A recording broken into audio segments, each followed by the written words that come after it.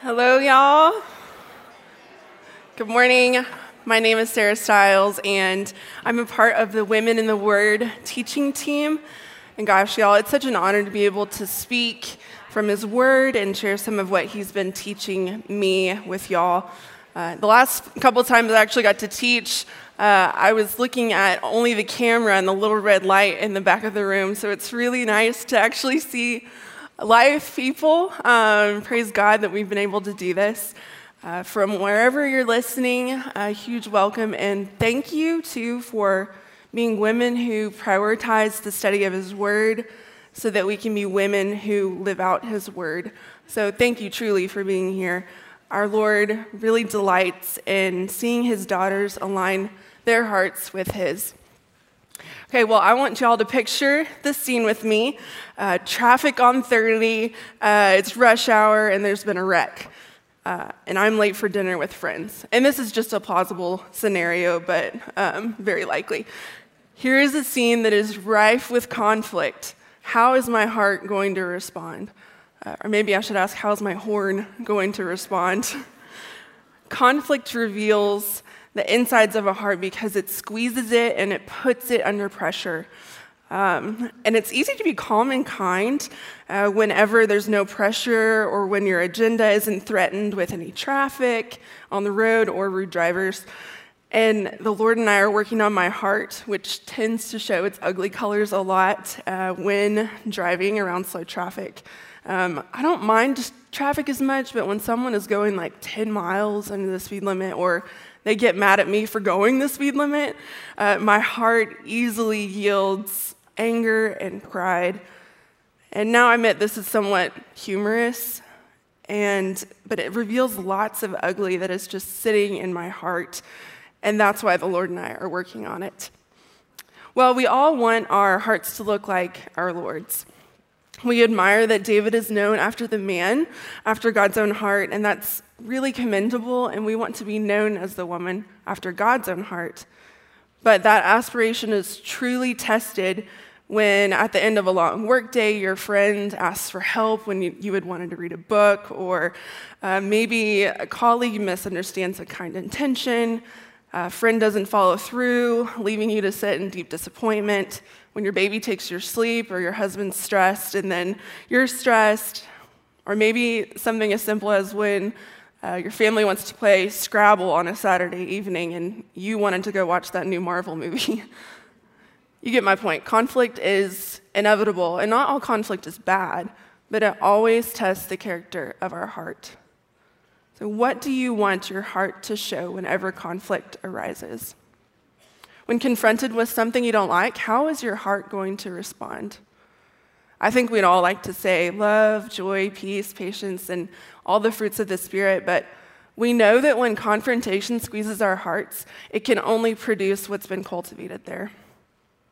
So when a heated situation presents itself, how can we be ready to respond with a heart of wisdom and selflessness, rather than a heart that's full of anger and a selfish agenda? Remember when Samuel went to Jesse's home to discover the second king of Israel, soon to be king of Israel, David? What does God say to Samuel?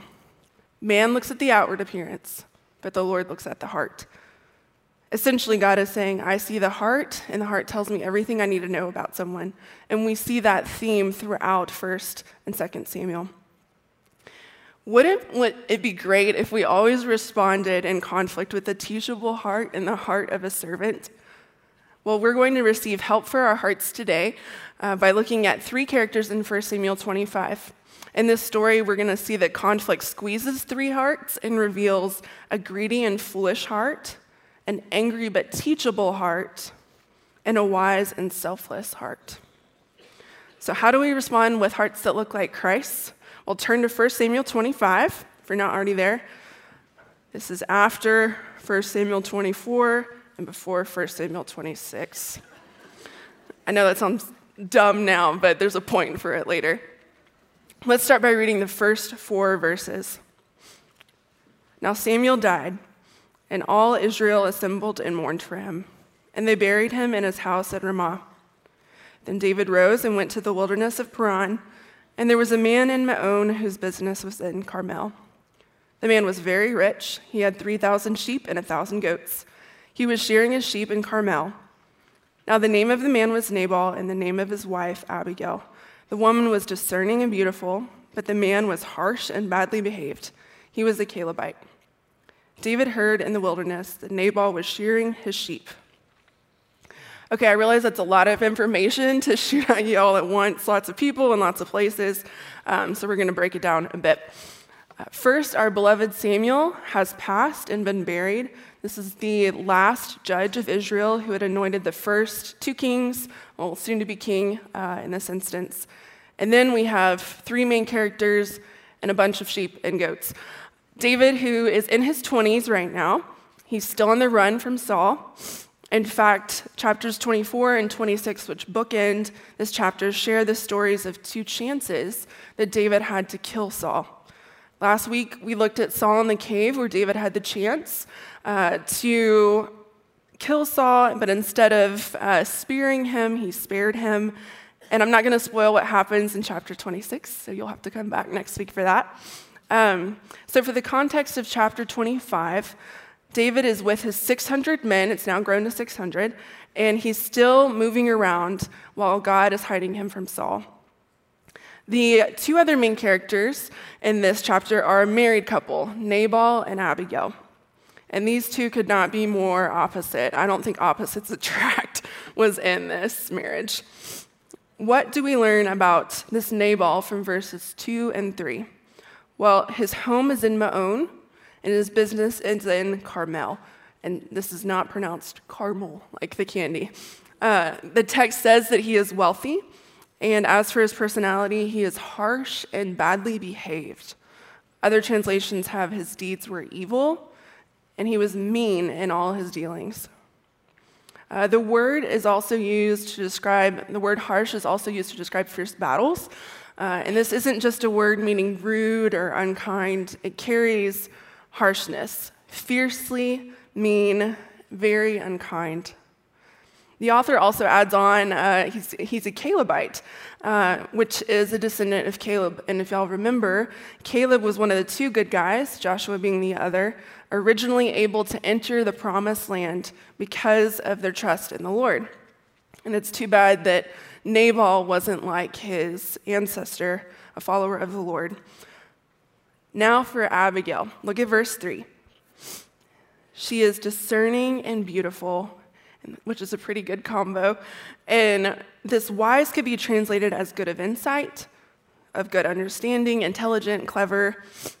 So we have the senseless and fiercely mean Nabal, and then the good-looking and clever Abigail. So those are the characters. Now let's look at the places. And if you could pull up the map, that would be great. Y'all should each have a map in your notebook at the front. And then it looks like this. And then we'll also put up the zoomed-in map. Awesome, thank you. This is going to look at more of the places that we're at in today. So first, Ramah. If you go to the top of the Salt Sea, which is also the Dead Sea, and turn left and a little bit up, Ramah is right next to Jericho. And this is where Samuel is from, actually. And though he was a boy who grew up in the tabernacle with the priest Eli, Samuel's parents, Hannah and Elkanah, were from there.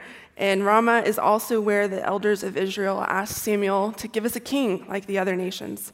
As for the wilderness of Paran, this actually is not on your map, but it's way under the Salt Sea. And this is actually where the Israelites wandered for a little bit. It's closer to Mount Sinai. And then some of y'all's translations there may say the wilderness of Maon. It's more likely the wilderness of Paran. Some translations say Maon because it mentions Maon in verse 2. But it's more likely that the desert area is where he would have been. It's a better place to hide from Saul. And interestingly, actually, it's this desert of Paran where Nabal's ancestor, Caleb, reported to Moses, contrary to the fear of many others, that we can take the land, we can take the promised land. Okay, so now if we go back to the map, we can find Carmel and Maon. So go to the middle of the Dead Sea and then turn left. You'll see En-Gedi, which we talked about last week, and then Carmel and Maon, which are super close together. And so those are the main places that we're going to be during this time. And by the way, this is not the same Carmel that y'all might know from Elijah and his showdown with the prophets of Baal. That one is more up towards the Mediterranean. This is the town of Carmel. Okay, well, there's the setting, and we have the places and the people, and a lot of sheep. So let's look at verses 4 through 8. So David heard in the wilderness that Nabal was shearing his sheep. So David sent 10 young men, and David said to the young men, "Go up to Carmel and go to Nabal and greet him in my name, and thus you shall greet him. Peace to you, and peace be to your house, and peace be to all that you have. I hear that you have shearers. Now your shepherds have been with us, and we did them no harm, and they missed nothing all the time they were in Carmel. Ask your young men, and they'll tell you. Therefore let my young men find favor in your eyes, for we come on a feast day. Please give whatever you have at hand to your servants and to your son, David." So while on the run from Saul, David and his 600 guys have given voluntary protection and care to Nabal's shepherds and sheep, helping to protect them against thieves or wild animals in the area. And in verse 2, the word says that Nabal has 3,000 sheep and 1,000 goats. And I don't know if David and his men were taking care of all of those, but we know that Nabal was very wealthy, and so they had a lot to take care of. So it was a common practice during sheep shearing time that if you had helped guard the flocks in some way, that you would be recompensed in some way. And so David is sending a kind reminder during this April and May season and asking for provision, which he was rightly due, which is a pretty logical request, right? And he's asking very respectfully and graciously, not demanding, and he's even referring to himself and his men as your servants. I like how the Net Bible translation words his request. Please give us whatever you can spare. So what do we expect Nabal, this wealthy man, to respond? I would think, yes, of course. Thank you for taking exceptional care of my men and my flocks. I'm sending back with your men ample provision and more because of your service. I've heard the Lord's with you, and so here you go. But we've already kind of had a hint in verse 3 that this is not the character of Nabal. And we've seen how some who help aid David, how Saul responds to that. So that might be another reason why he responds the way that he does. So how is the foolish Nabal going to respond in this situation? Well, let's look at verses 10 through 11. And Nabal answered David's servants, "Who is David? Who is the son of Jesse? There are many servants these days who are breaking away from their masters. Shall I take my bread and my water and my meat that I've killed for my shearers and give it to men who I come from I do not know where?" I think that's a no from Nabal to David's request. One translation says that Nabal sneered and even called them a band of outlaws. What disrespect and extreme selfishness. And hopefully you'll notice the repeated my. And it's not like David is some stranger or beggar. I mean, he's taking care of dozens, if not hundreds, of these animals and these shepherds. And so it doesn't really seem like David is a bad outlaw to me. Also, did y'all notice how Nabal used the phrase son of Jesse? That made me think of how many times Saul has used that in a scorning manner as well. David was extremely gracious in his rightful request. After all, it was customary to receive provision during this time. Think of it kind of like a tipping your waiter or waitress. It's not mandatory, but it's highly suggested, especially if they've done a good job, which David has. And then, especially with a culture that was big on hospitality, even more should Nabal be glad to give provision. And though Nabal asks, "Hey, who's David?" in verse 10, he knows who David is. I mean, he calls him the son of Jesse. And so he is labeling David and his men not as the wonderful servants who helped him, but as the servants who broke away from their master. And who he's referring to in this is Saul. Nabal was a tight-fisted man. And I have often been a tight-fisted woman. And if y'all want to hear a humorous story about my selfishness, I'm glad to share. Pun intended.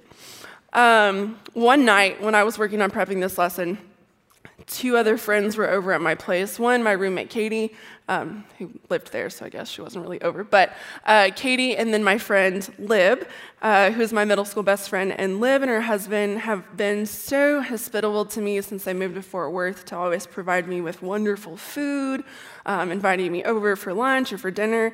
And Lib and I had worked out, we got our protein smoothies, and then we went home and I needed to work on this. And after a while, I started becoming hungry again. And so I went to the fridge and I had some cheese sticks. And so I ate one of the cheese sticks at my table, but I didn't offer her one. And I was just thinking, oh, Sarah, you should offer her one.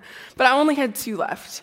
And and I hate cooking, y'all. And I was just like, oh, my beloved cheese sticks. But I knew that I needed to offer one, and so thankfully, the Holy Spirit convicted me, and I gave her one. But then I still had one other person left in the room and one other cheese stick. I went and ate the rest of my Chick-fil-A salad that I had had for lunch, but the Holy Spirit's voice came up again, and I'm pretty sure it was the Holy Spirit because my last cheese stick was on the line. And I didn't want to give it up, but thankfully the Spirit won that battle, and my roomie got the last cheese stick. But you know what? It felt so much better to just give those away, and what a petty thing. And I know that's a silly example, but here's the point that I'd like to illustrate. Everything I have, from my home to my cheese sticks, from my paycheck to my time, it's not just mine. It belongs first and foremost to God, who is the giver of everything. So if he says, give Katie that last cheese stick, I'm going to give her the piece of cheese. If he says, Sarah, I want you to move out of the country and go to a place where people need to know about my son Jesus, I'm going to move. Everything I have is his. It's all his. So to recap the first 11 verses, Samuel's died, and David's still on the run. David graciously asks Nabal for repayment, and Nabal insultingly refuses, creating the fuel for conflict to arise. Conflict is birthed from Nabal's heart when his foolish greed rejects David's need. His heart has created the potential for conflict. You know, it's easy to give to someone when it's something we want to give. It's easier to share with those who want, whom we want acceptance from, and it's easy to share when it's just a cheese stick, or to share with those who are kind and generous themselves. I love having people over to my place, and having friends stay the night kind of allows me to be the host and play mom. And, you know, I'm not married, but I would love to have kids, and so it kind of feels like I get to take care of them in a way. But when someone's need is not a place to stay, but more of an ask of my time, that's a lot harder. My foolish greed really does arise in my heart in that way. People give me back my house when they leave, so that's much easier. But when people take my time, that is a lot harder. What if instead of responding, my time, my schedule, my agenda, I responded instead with his time, his agenda, his way? A verse that continually came to mind while I was studying this is John 19, 10 through 11. And it's a verse when Jesus is talking with Pilate directly before the crucifixion. And Pilate says to him, "You won't speak to me? Don't you know that I have the authority to release you and authority to crucify you?" And Jesus answered him, "You would have no authority over me at all unless it had been given you from above." Any authority that we have, any wealth, any influence, any time, our spiritual giftings, it's all been given us from the Father. So with Nabal, we see this principle. The selfish heart creates unnecessary conflict, missing the opportunity to serve another through giving. Okay, let me say that again. The selfish heart creates unnecessary conflict, missing the opportunity to serve another through giving. So how do we as women who want to emulate God's own heart respond to this principle? Well, we combat a selfish heart when we acknowledge everything we've been given is His. All we have to do is remember His, not mine, mine, mine. Okay, let's look at what happens next. How is David going to respond in this conflict? How does he respond to Nabal's selfishness? Well, we've seen how he's responded to Saul in the past, who has tried over and over and over again to kill him, and we've seen him fight the Lord's battles and step up bravely. But how does he respond in this? Okay, look at verse 13. And David said to his men, "Every man strap on his sword." And every man of them strapped on his sword. David also strapped on his sword. And about 400 men went up after David, while 200 remained with the baggage. Well, it looks like they have weapons at this point. So 400 guys and David with swords going to Carmel and Nabal. Doesn't sound too peaceful, and it doesn't sound very wise. David's immediate response to Nabal's denial is rash anger. It's not rational. Nabal had responded pridefully in superiority, and David is now responding in injury to his own pride. And the text doesn't say this, but I wonder if David and his men, when they had been aiding Nabal and his shepherds and his flocks, if David thought, it's going to be great whenever that sheep shearing time comes and we'll have food and provision while we're on the run. I'm sure he would have thought of that. And, the excitement of food when you're out in the wilderness is great, but denied hopeful expectations are very painful. They can feel unfair and frustrating when you're hungry. I think hangry fits really well right here. And it makes sense that David was angry. It really does. But what he did with that anger was very unwise. Chuck Swindoll says this when he's speaking of David in 1 Samuel 25.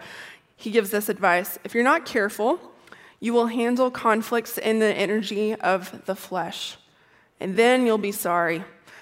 Take each conflict as it comes. You may have won the battle yesterday, but it doesn't count when today's skirmish comes.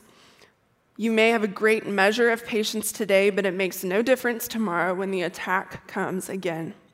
God doesn't give you patience on credit. Every day is a new day. Before we look at the next verses, I'm curious, have any of y'all ever played in a team sport, or your kids played in team sport?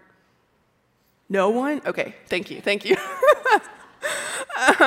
You've likely heard your coach or a teammate say the phrase, "give 110%, as if 100% is not enough.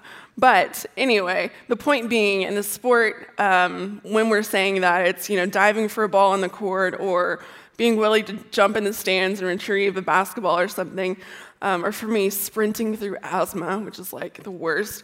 But if anyone in this story is going 110% in a good way, it's Abigail. So let's read verses 14 through 17. But one of the young men told Abigail, Nabal's wife, "Behold, David sent messengers out of the wilderness to greet our master, and he railed at them. Yet the men were very good to us, and we suffered no harm, and we did not miss anything when we were in the fields, as long as we went with them. They were a wall to us both by night and by day, all the while we were with them keeping the sheep. Now therefore know this, and consider what you should do. For harm is determined against our master and against all his house, and he is such a worthless man that one cannot speak to him." Okay, so Abigail has been told this important information. How would we respond in Abigail's shoes? I don't know if I could say that I would respond the way that she did. And I don't know how long she's been in this marriage, but I might have taken a second to think, maybe the Lord is, going to utilize David and wipe out this worthless husband of mine. Who knows? But, it's possible that she thought this, but honestly, I don't know that she did, because we see a little bit of her character already in the first verses, and we're going to see more of it in a second in verse 18. Look at verse 18 with me. Then Abigail made haste, and she took 200 loaves, 2 skins of wine, and 5 sheep already prepared, and 5 seahs of parched grain, and 100 clusters of raisins, and 200 cakes of figs, and laid them on donkeys. I love how quickly she responds here. She's not like sitting and debating, what should I do? Hearing that her husband's in danger, finding out that her household is in danger, she doesn't delay to respond to David's request for food. Abigail sends her servants ahead with a ton of donkeys, and then she follows them, and she doesn't tell Nabal about this, which is extremely wise. So as 401 men with swords are coming towards her household to take the life of this foolish man, Abigail and tons of donkeys are coming the other way, moving with food towards David and his guys to feed them and hopefully appease them. To give you a bit of what's going on inside David's head during this time, look at verses 21 and 22. Now David had said, "Surely in vain I have guarded all that this fellow has in the wilderness, so that nothing was missed of all that belonged to him, and he has returned me evil for good. God, do so to the enemies of David, and more also, if by morning I leave so much as one male of all who belong to him." So the text doesn't say what Abigail was thinking during this time on her journey towards them. But look again at your map, find Carmel and Maon, and look at the key at the bottom of your page that shows the distance of 40 miles. This distance between Maon and Carmel is like less than 3 miles. And so the journey from Abigail's home to meeting David is short. It's not like she suddenly developed a kind and wise heart on the drive over. I think she's already been responding to God teaching her how to say his.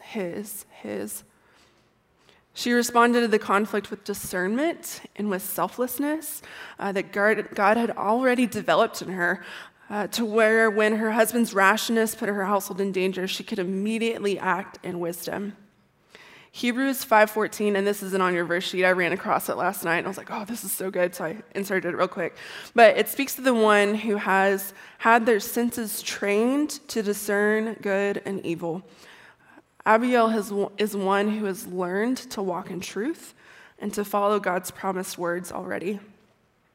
There was a meeting I was at work in, I think it was last semester, and someone said something in the meeting that was so good, I just jotted it down on my phone. But he said, "Don't underestimate the one who faithfully gets up and does the next right thing, trusting results to God." And that's really stuck with me. Don't underestimate the one who faithfully gets up and does the next right thing, trusting results to God. I think that is very characteristic of Abigail here in faithfulness. Well, let's see what happens when the two big parties finally meet. I'm going to look at 23 through 25.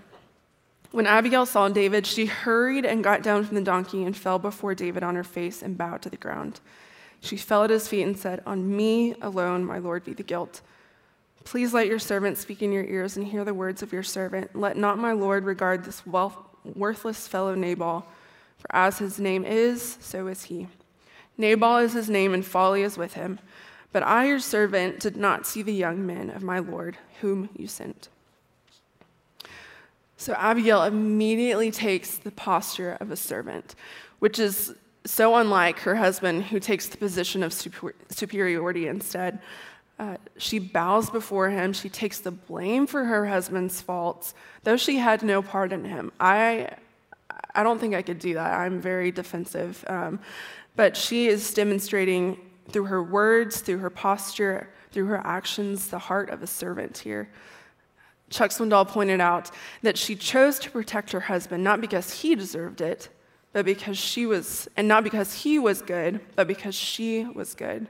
Despite how bad a husband he had been, she chose to remain honorable in her role as his partner, even when he was not present. So in her apology, she's taking the blame for her husband's sin. And she also points out that the name Nabal can mean foolish, or it also means senseless as well. Proverbs 23:9 says, "Don't speak in the ears of a fool, for he will despise the wisdom of your words." In verses 26 through 27, she states that the Lord has restrained David from blood guilt, from murder, and from sinful revenge. And It's interesting that those whom David would have wiped out in that area, it was very, very close to Hebron, which is the place that he soon became king. So it's just interesting to realize how close that was. And not only does God use Abigail to steer David away from the sin, but she also continues to provide some deep encouragement and provision for David and his men. I think verses 28 through 31 are my favorites in this chapter. And in fact, one resource that I looked at said that Abigail's speech isn't the highlight of the entire book of 1st and 2nd Samuel put together. And I'll say why in a second, but I found that amazing. So, okay, look at verses 28 through 31 with me. Please forgive the trespass of your servant, for the Lord will certainly make my Lord a sure house, because my Lord is fighting the battles of the Lord. And evil shall not be found in you as long as you live. If men rise up to pursue you and to seek your life, the life of my Lord shall be bound in the bundle of the living, and the care of the Lord your God. And the lives of your enemies he shall sling out as from the hollow of a sling. And when the Lord has done good to my Lord, according to all the good that he's spoken concerning you and has appointed you prince over Israel, my Lord shall have no cause of grief or pangs of conscience for having shed blood without cause, or for my Lord working salvation himself. And when the Lord has dealt well with my Lord, then remember your servant. One clarifying thing, she says Lord a lot right here, and hopefully your translation distinguishes the couple. But saying my Lord over and over again, it's just another way of saying master or a way of respect. She's not calling him God. So hopefully that clarifies some things. I know it can be a bit confusing. So she is saying my Lord over and over again, taking the posture of a servant. And I love how the New Living Translation in verse 31, part of the verse says, don't let this be a blemish on your record. So why are these verses such a big deal? I told you that I would tell you why the commentator said that. So Abigail is reminding David of God here, which is huge. She's encouraging David in the ways that God has so often encouraged his own people. And then God has often told his people to remember what he's done for them and what he's going to do, and that's what she is doing. But the commentator, David A. Dorsey, says this concerning why 1 Samuel 25 is considered the central part of the book of Samuel, 1st and 2nd Samuel put together. This is what he says. The story seems an unlikely center, since it doesn't seem to represent a high point, turning point, or climax of any sort. There are, however, at least 2 points that support its centrality and importance. 1, it opens with the death of Samuel, which certainly marks a significant turning point in the book. And 2, some of the most important themes in the entire book of Samuel are verbalized here in Abigail's remarkable speech. A, David refraining from avenging himself with his own hands, which we've seen even with Saul. B, David's innocency of wrongdoing and the wish that it will continue his whole life.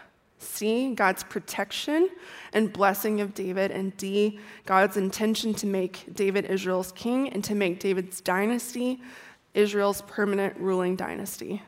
That's a lot that Abigail says, isn't it? And it's so good that he's reminded of this again and again. David needs this reminder as he's on the run from Saul for like a decade. I liked how one commentator put it. All the greatness which she predicted would come to David, she attributed to the only source of good, God. And she helped David to know he was the object of God's love and care. She reminds David that he is fighting God's battles and needs to continue to follow him in purity of heart. Look again at verse 31. My Lord shall have no cause of grief or pangs of conscience for having shed blood without cause, or for my Lord working salvation himself. And when the Lord has dealt well with my Lord, then remember your servant. After she says all this, she says, remember your servant. By the way, as I was reading this, it just reminded me, did it remind you of Jonathan's heart at all, and how he comes along and he reminds, hey, remember what God's going to do. Remember who God is. And the Lord is so gracious with David's story to continue to provide those people with Jonathan and with Abigail, saying, hey, remember, you're fighting the Lord's battles. Remember what God has promised you. God's so faithful, and I hope that you've seen that in your own life as well. I don't think there are greater people than those who bring you back to the reality of God, who God is, and who you are in light of him. Oh, and by the way, fun fact, Abigail's name means, in Hebrew means father's joy, which is so different than fool. But I think she's lived up to her name in this and how she's followed the Lord and lived with the mentality of his, and his. If I get out of the right side of the bed in the morning, which I'm not a morning person, so I need his help greatly.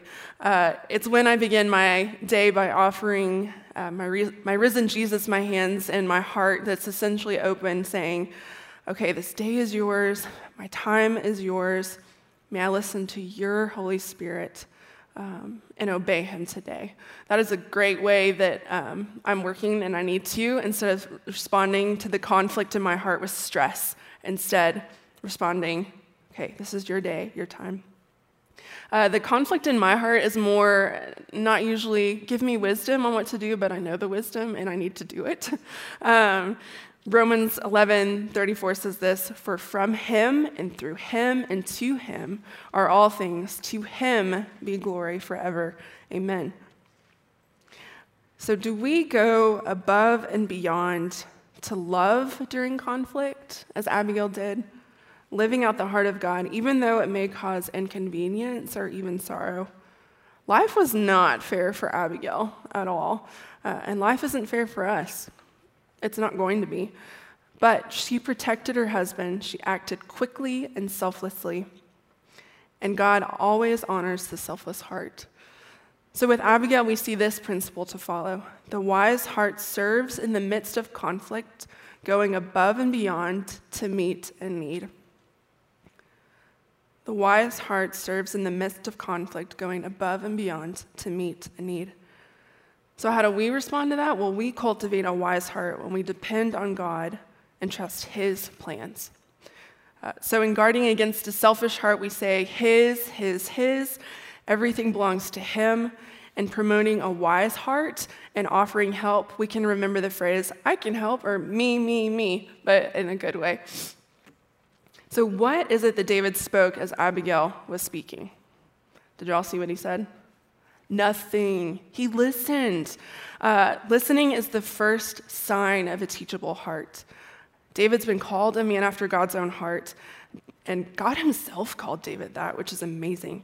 So how does David, this man after God's own heart, now respond to Abigail, sword strapped to his side? Well, look at verses 32 through 35. And David said to Abigail, blessed be the Lord, the God of Israel, who sent you this day to meet me. Blessed be your discretion, and blessed be you, who have kept me this day from blood guilt and from working salvation with my own hand.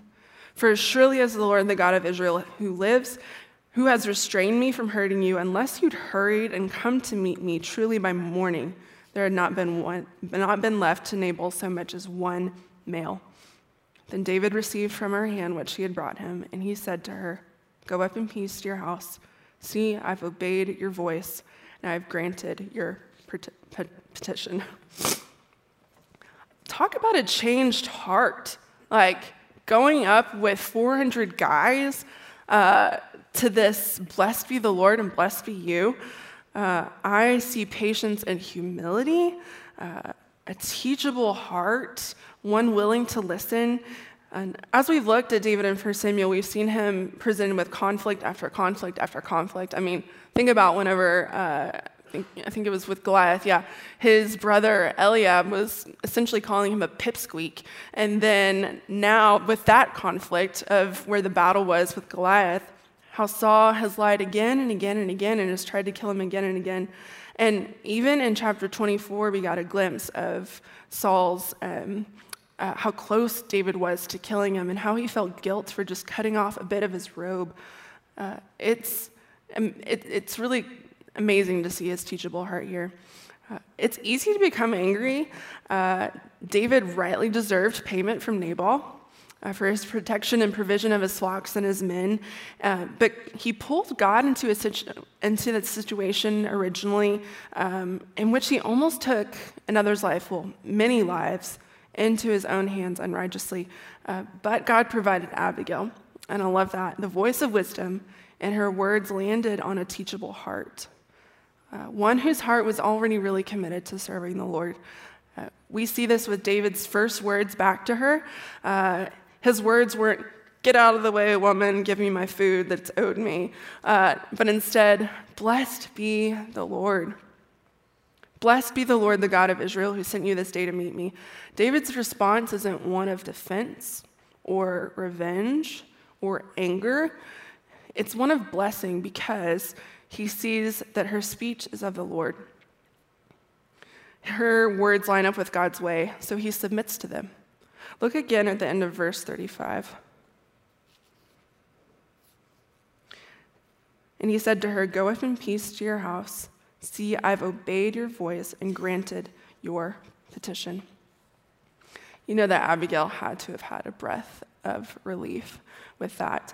And there was a verse in Proverbs 11 that came to mind while I was working on this, and I wanted to share it. And as I kept reading the verses around Proverbs 11:25, there were more and more verses in Proverbs 11 that I thought applied so well to this story. And I wish I could read the whole chapter, but there's not time. So y'all will have to go back and read it, but I'll read some of them. Side note, Proverbs 11 was written by David's son, Solomon, who was yet to be born at this point. But he would have known the story of Abigail.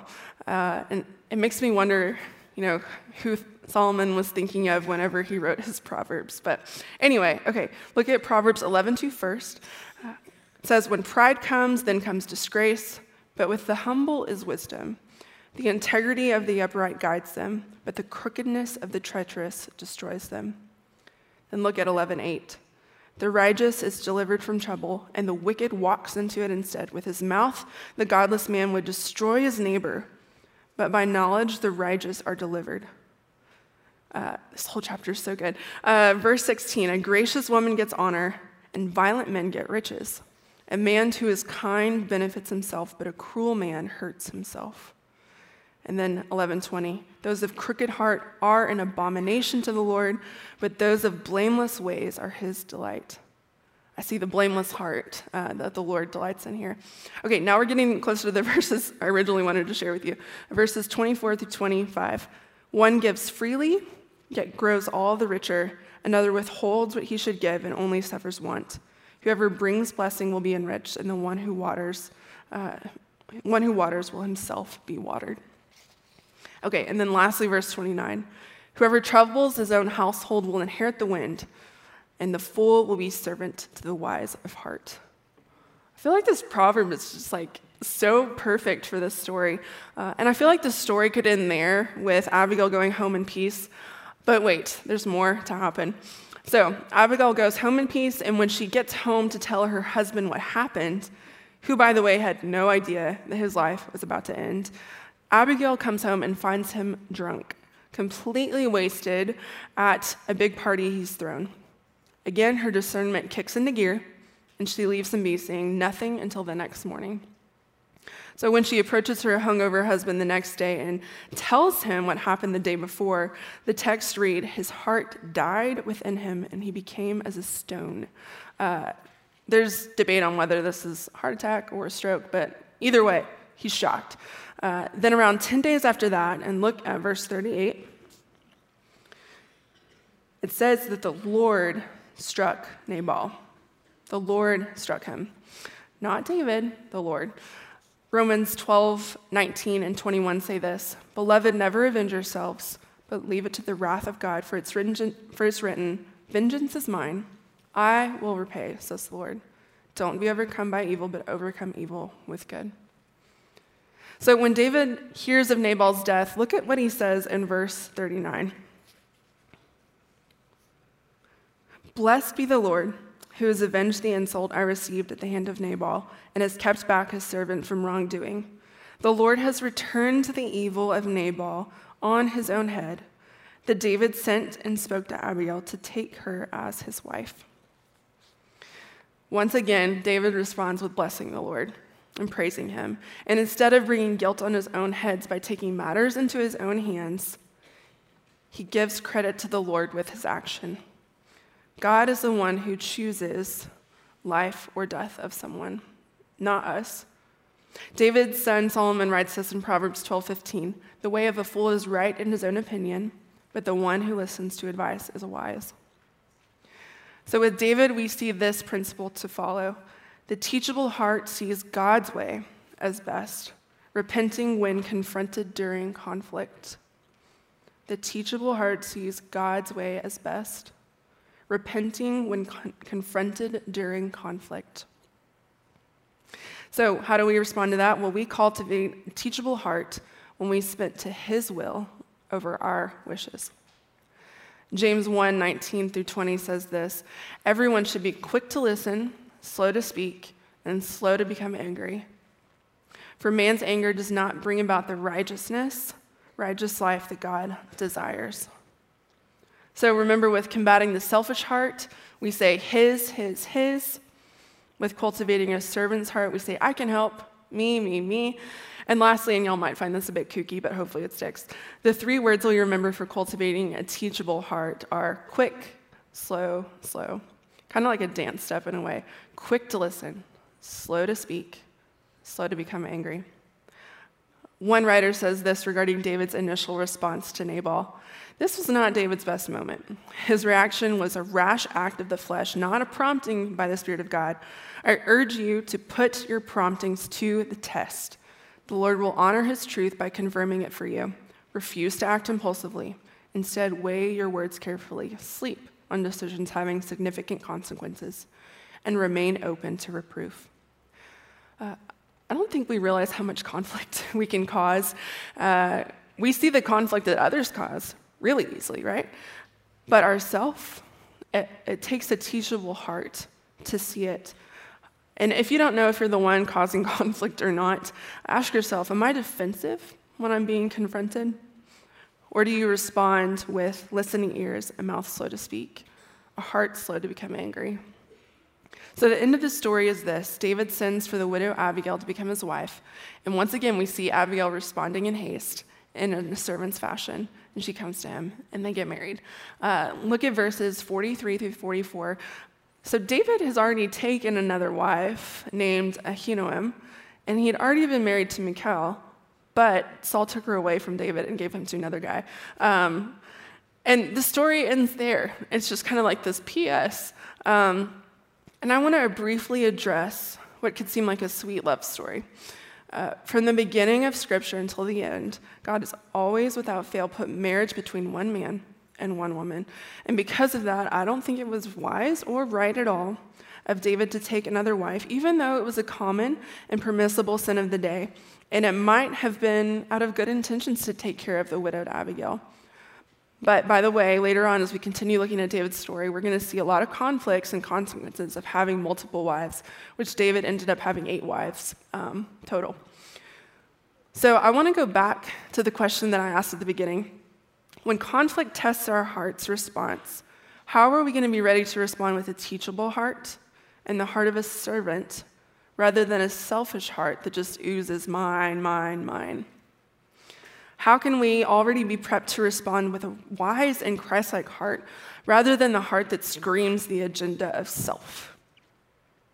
Well, when I'm prompted by the Spirit to recognize the anger in the car as I'm driving, I must bring that to the Lord immediately and quickly and apologize, asking for his help, revealing a teachable heart. Because, thankfully I've become better and better at it, but it's also had other people that have had to point it out to me as well. So how do we cultivate this wise heart that shows itself in service?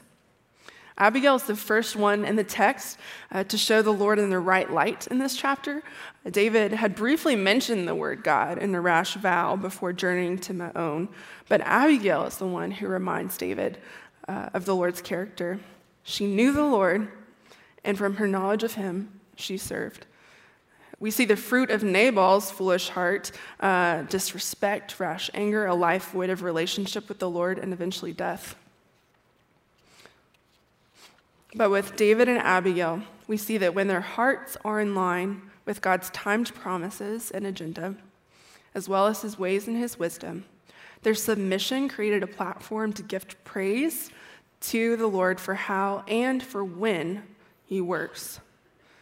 So rather than cultivating a heart that's driven by emotion and the self-filled agenda which yields great disappointment, let's set our minds on things above, like Colossians 3 says. Let's set our minds on the servant, the ultimate servant, Jesus, who is there. You know, if the Lord had my heart fully, I would always choose him. And if we desire the heart of God, which is the heart that looks like his Son and bears the fruit of his Spirit, we can't wait around for life to be fair or easygoing in order to start displaying his heart. That's not going to happen. But our heart grows to look like his when we respond like him in the conflict.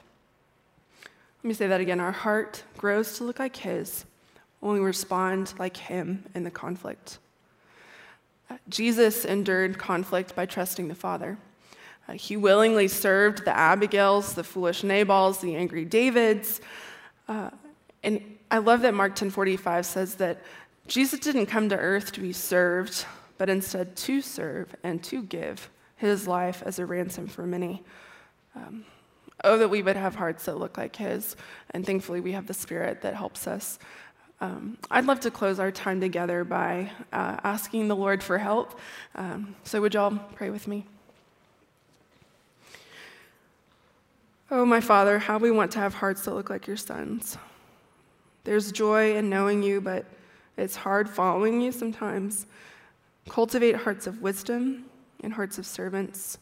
Replace our stubborn hearts and selfish ways. Reveal to us the blind spots where we don't see rebellion against you.